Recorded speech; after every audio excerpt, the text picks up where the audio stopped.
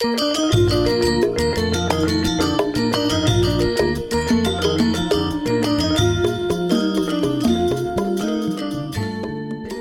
back, everyone, to our fourth installment of Indo-Techno. Indo-Techno is a weekly podcast in which we invite on guests to discuss all matters Indonesia and technology related. The podcast will be hosted in English with a subsequent transcript made available in Bahasa Indonesia. Kami akan memberikan transkrip podcast Bahasa Indonesia di situs web kami.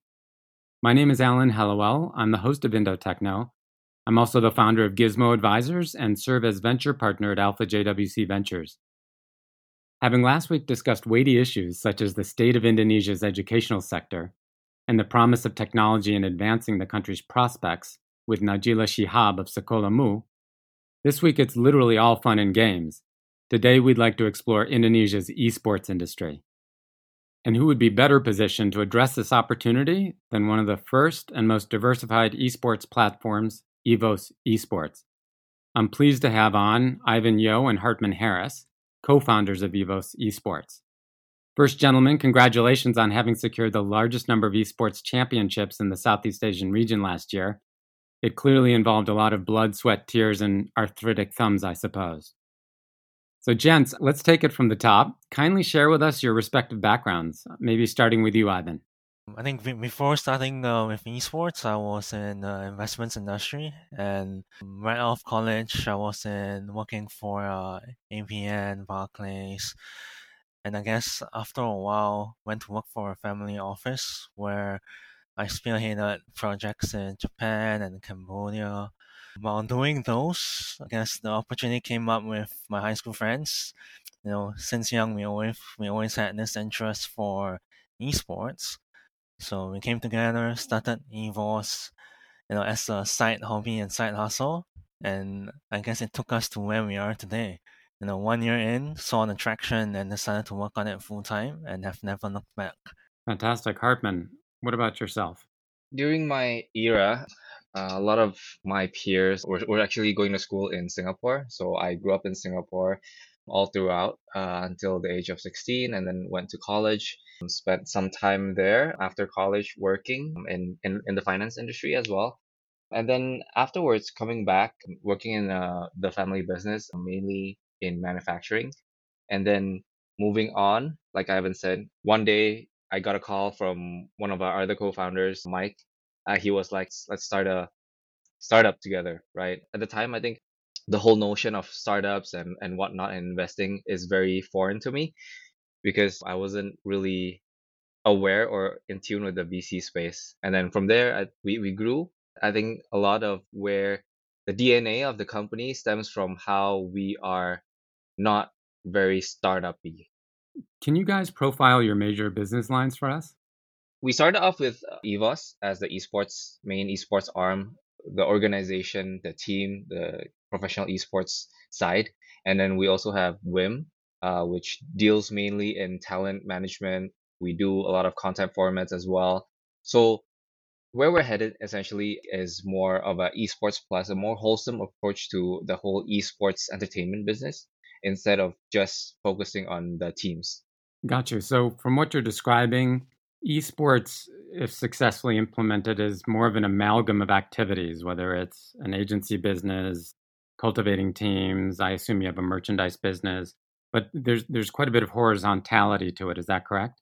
Yeah, the big part of us is not thinking of the industry as like which sorts of business lines that we want to enter, right? I think mainly it's more of what sorts of different touch points we can engage with our fan base. So as you mentioned, merchandise, and even with merchandising, we thought of it as more of a line of clothing that people would wear on a day to day instead of something that you would only wear on game days. So it was more built as a streetwear sort of fashion hype beast type of feel. And again, with all our content, we try to take esports and gaming and all of its goodness into the next level, which is the esports plus the content side, what people want to watch and things like that. Ivan, anything you want to add to that?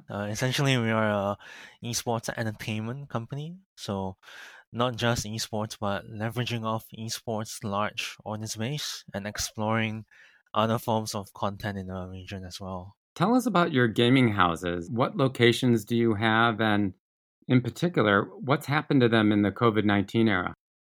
Well, I mean, most of our players still stay in the gaming house, so not too much impact with regards to like existing teams. Only small issues here and there with players flying in from their hometowns. So unfortunately, during the Ramadan period, most of them weren't able to go back home for the safety of the family and for themselves. But I mean, gaming is still a digital activity, so it doesn't really impact on training and everything, right? You still have Discord, the game's all online, so it's still fine. Could one of you profile one of your more prominent team players, kind of give us some more interesting color on him or her? I guess one of our more prominent ones is Dylan Pros. He has right now, I think, 9 million subscribers, and he's very engaged with the Free Fire community, which I'm sure you are very familiar with. That's one of our more popular players in Indonesia. And why do people follow him? Is it because of his record? Is it because of his flair? What do you think drives the fandom around him? He's one of our largest content creator.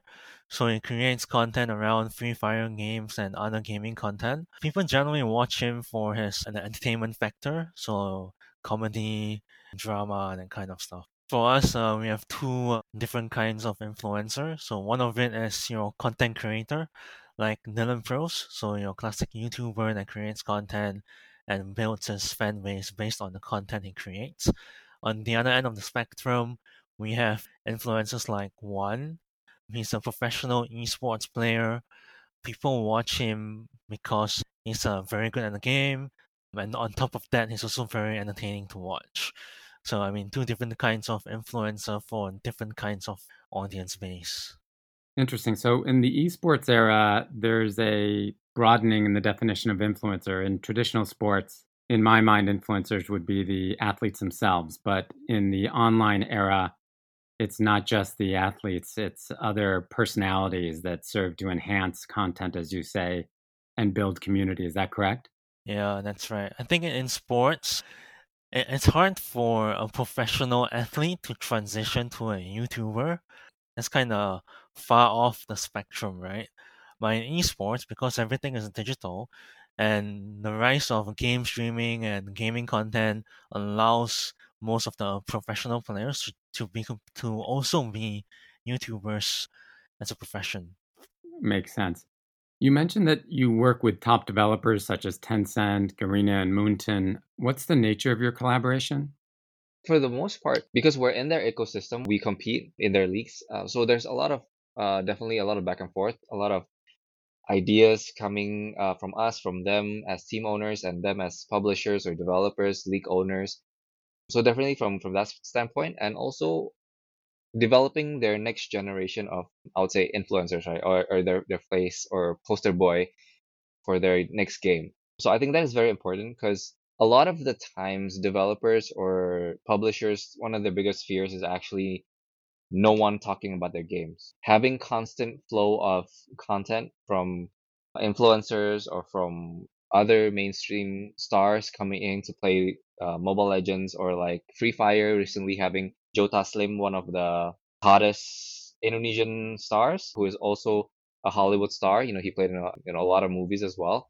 So those kinds of interactions are very important for game developers, for their brand, for their league, so that it ups their brand equity, right? So it's not seen as a lame game. What are the juiciest parts of the esports revenue pie in your mind? I would say the one that is starting to come up or came up, two of it, right? One of it is media rights sharing. So sharing from the sale of exclusive streaming deals or sale to TV mainstream station. I think that's a very interesting revenue that's coming up, as especially right now during the coronavirus. There are not much sports IP out there that's actually having their links in operation. So a lot of the traditional TV is interested in esports as a way to fill up the sports slots. The second one is, of course, in terms of in-game items. So as the industry develops more and more, developers are also opening up their platforms to team IPs to create and sell items within the game itself. And that's looking like a potentially big opportunity and new revenue stream for teams. Now, if I'm not mistaken, EVOS has a large membership base. Are you building a subscription business, and what do you think the opportunity is there longer term?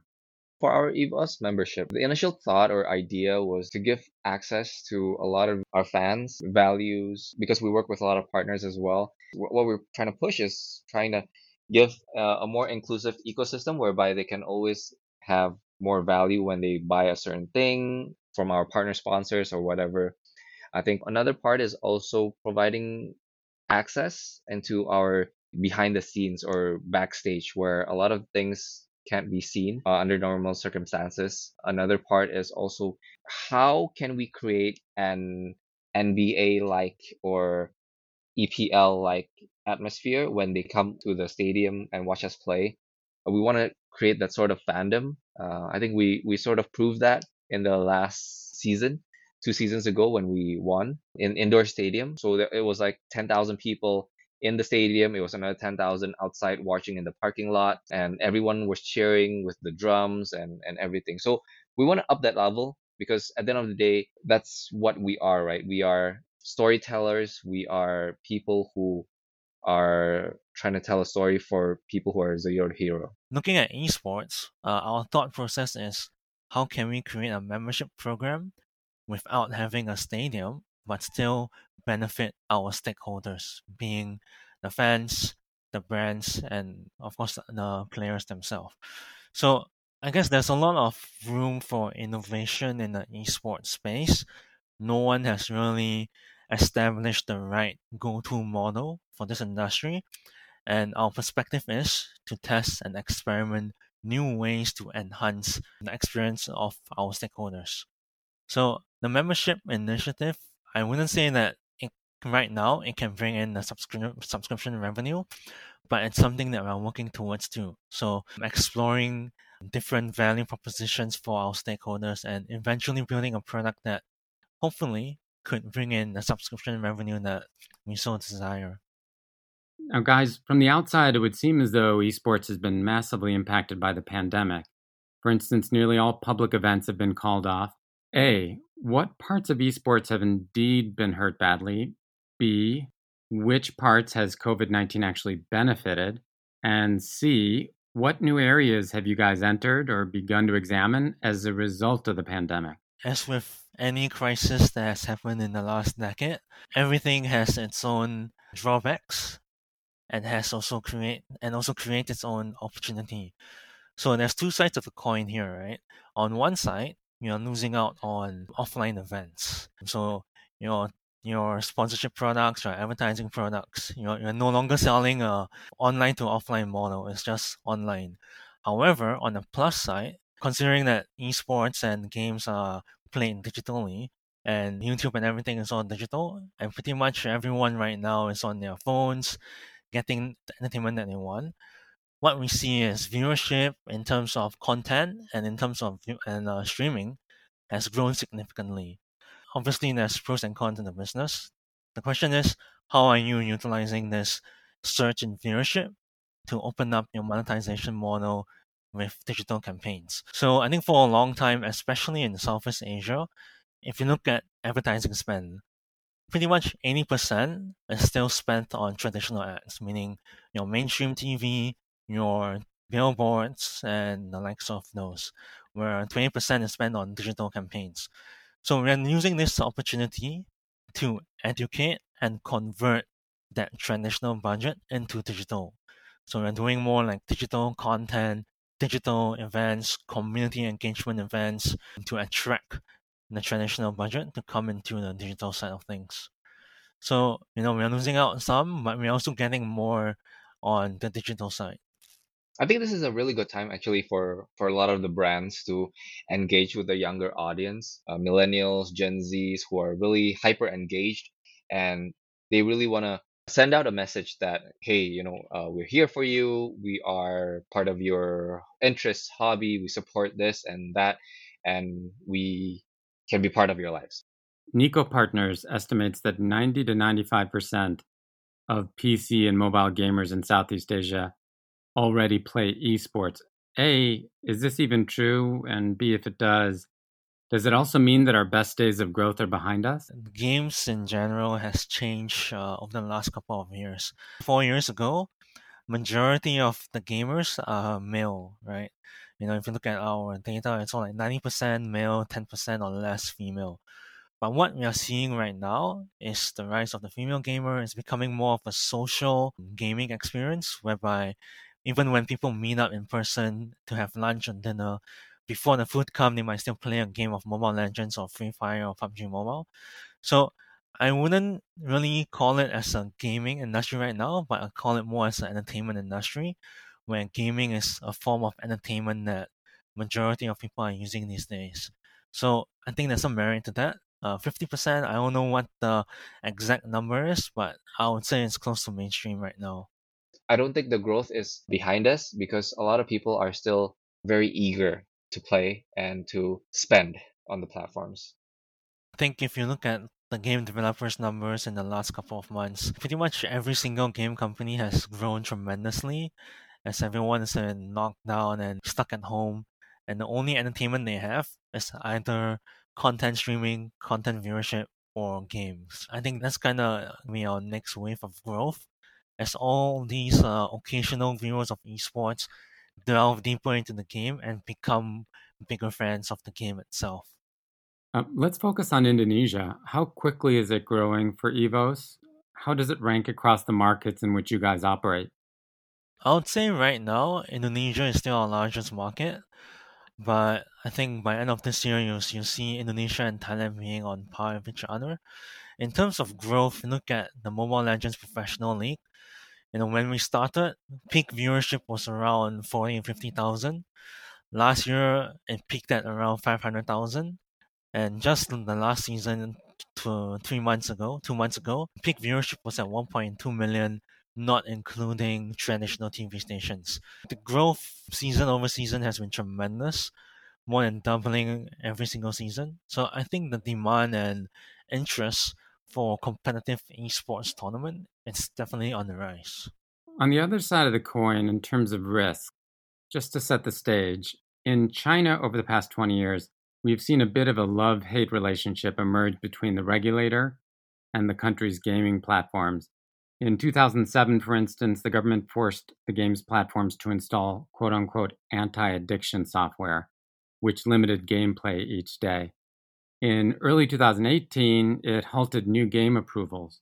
I guess my question is, does Indonesia and Southeast Asia more generally face a growing risk that the region's parents, who maybe are distressed at all of the hours their children play games and thus don't focus on homework, that these parents appeal to the government to crack down on excessive gaming?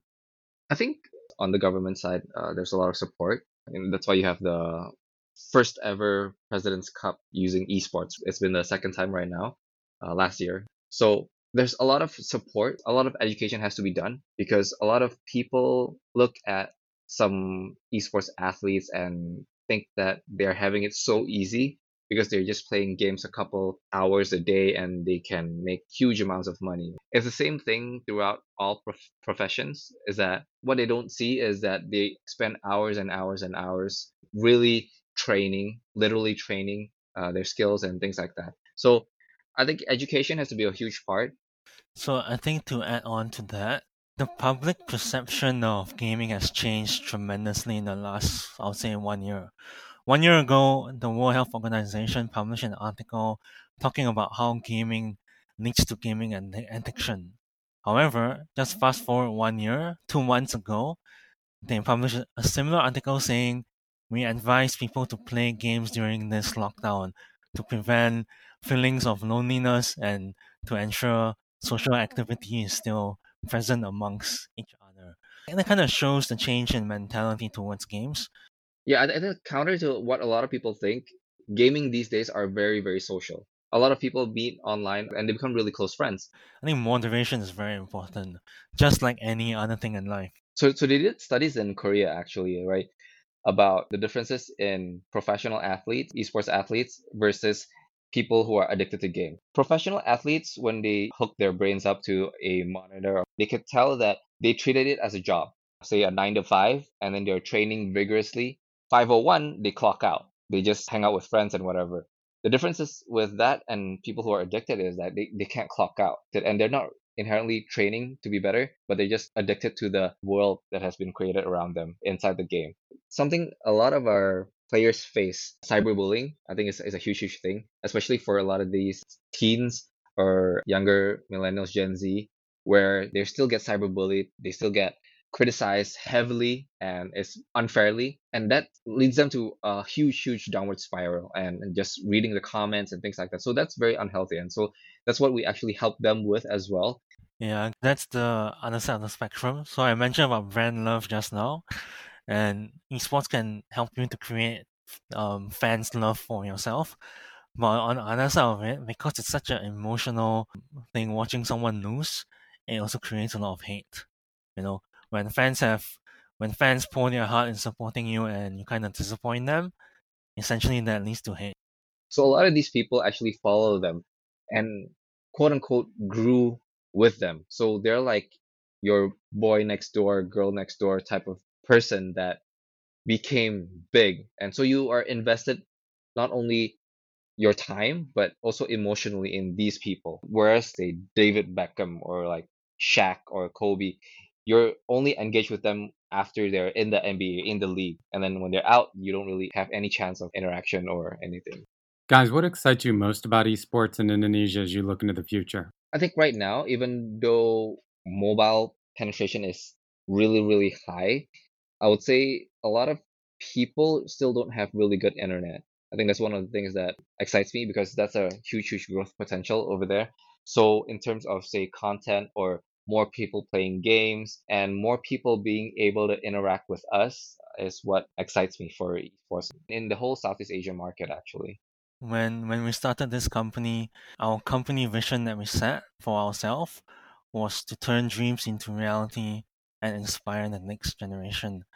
And after 5 years of talking to players and building players and grooming players, I actually directly see the impact that gaming and esports have done to our players themselves. A lot of them come from really unfortunate backgrounds, but because they have the ability to play a game well, it has completely transformed their lives and turned them to the role models that they are today. So aside from the industry growth, what I'm very excited to see is how many more people can we impact and how many more dreams can we build for the future generations, people that dream to pursue their careers in the arts and gaming and content creation. I'm very excited to see what we can do for them and pave the way to build their dreams for the future. Very mission-based statements. I really appreciate that. Well, this concludes our fourth installment of Indo Techno. Thanks so much for joining us today, Ivan and Hartman. As always, we welcome any and all other feedback on the show. My email is alan@gizmoadvisors.com. That's alan@gizmo-advisors.com. Please do also visit our website at indo-techno.com, indo-tekno.com, if you'd like to be put on our mailing list for new episodes. The podcast was translated from English to Bahasa Indonesia by Alpha JWC Ventures. Terima kasih untuk mendengarkan. Sampai jumpa lagi.